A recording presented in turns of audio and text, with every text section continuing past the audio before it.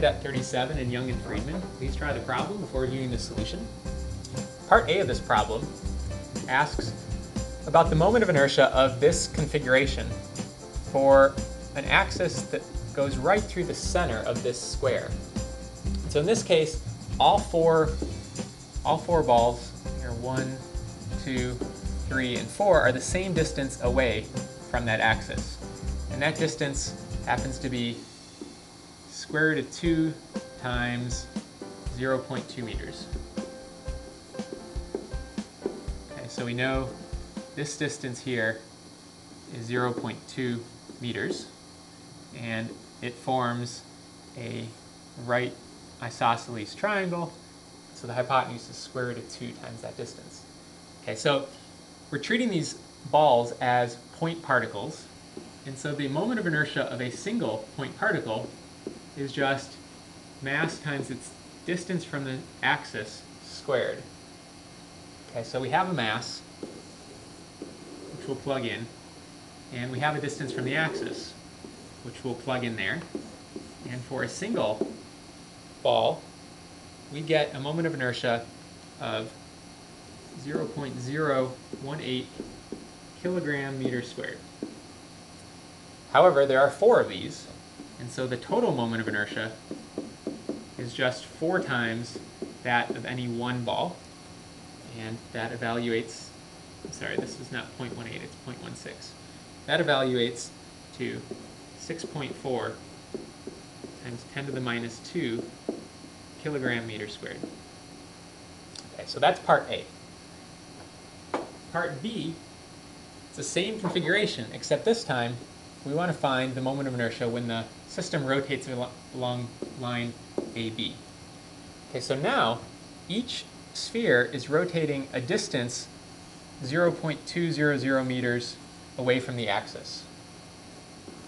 So the inertia of a single sphere, which looks like mr squared, I'm just going to plug in my mass, which was 0.2 kilograms, and as my radius, I'm going to plug in 0.2 meters.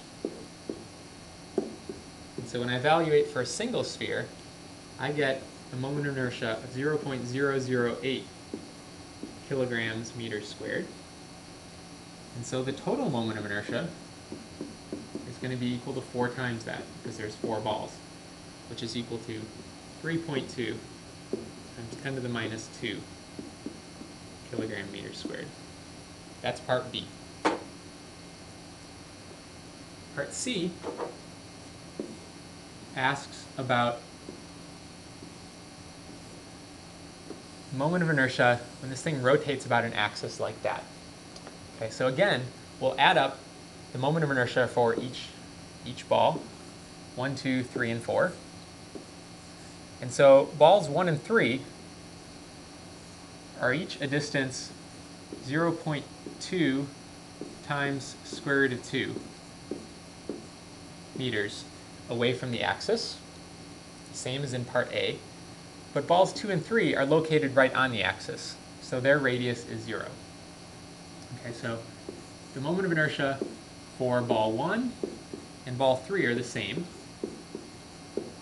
and that's just their mass, 0.2 kilograms, times the radius, which is 0.2 meters, times square root of 2, which evaluates to 0.016 kilograms meters squared. Now, for ball 2 and 4, they both lie right along the axis, so their moments of inertia are 0. Therefore, the total moment of inertia is just the sum of all of these, and that's just twice the moment of inertia of ball 1. And so we evaluate that, and we get 0.32 kilograms meters squared.